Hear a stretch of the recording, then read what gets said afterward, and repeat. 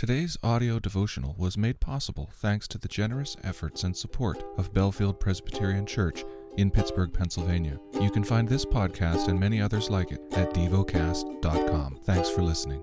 The lesson is from the book of Hosea. Rejoice not, O Israel, exult not like the peoples, for you have played the whore, forsaking your God. You have loved a prostitute's wages on all threshing floors. Threshing floor and wine vat shall not feed them, and the new wine shall fail them. They shall not remain in the land of the Lord. But Ephraim shall return to Egypt, and they shall eat unclean food in Assyria.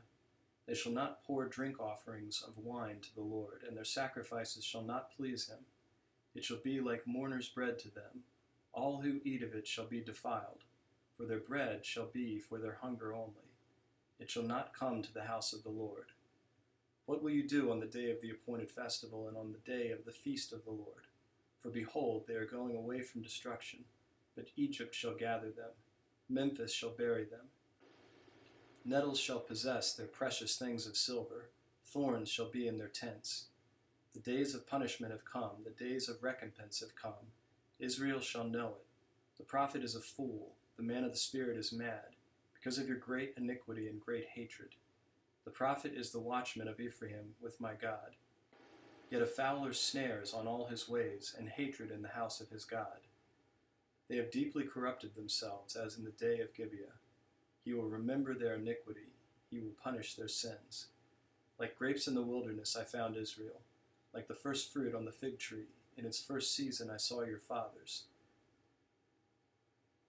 But they came to Baal Peor, and consecrated themselves to the thing of shame, and became detestable like the thing they loved.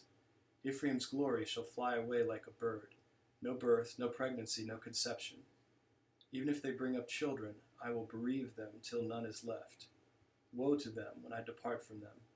Ephraim, as I have seen, was like a young palm planted in a meadow, but Ephraim must lead his children out to slaughter. Give them, O Lord, what will you give? Give them a miscarrying womb and dry breasts.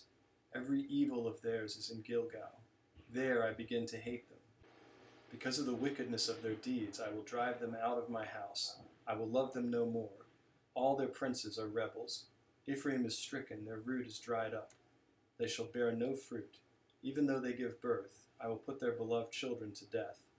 My God will reject them, because they have not listened to him. They shall be wanderers among the nations. Meditate and dwell on what you're paying attention to in God's Word. How has it connected with your heart or mind?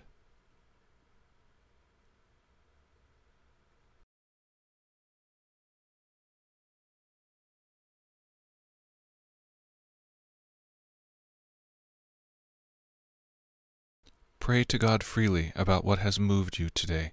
Turn your thoughts to Him and enjoy His presence. We offer the following as prayer topic suggestions. For a love of and commitment to my local community. For deep gratitude for the cross of Jesus Christ. Thank you for listening to Devocast.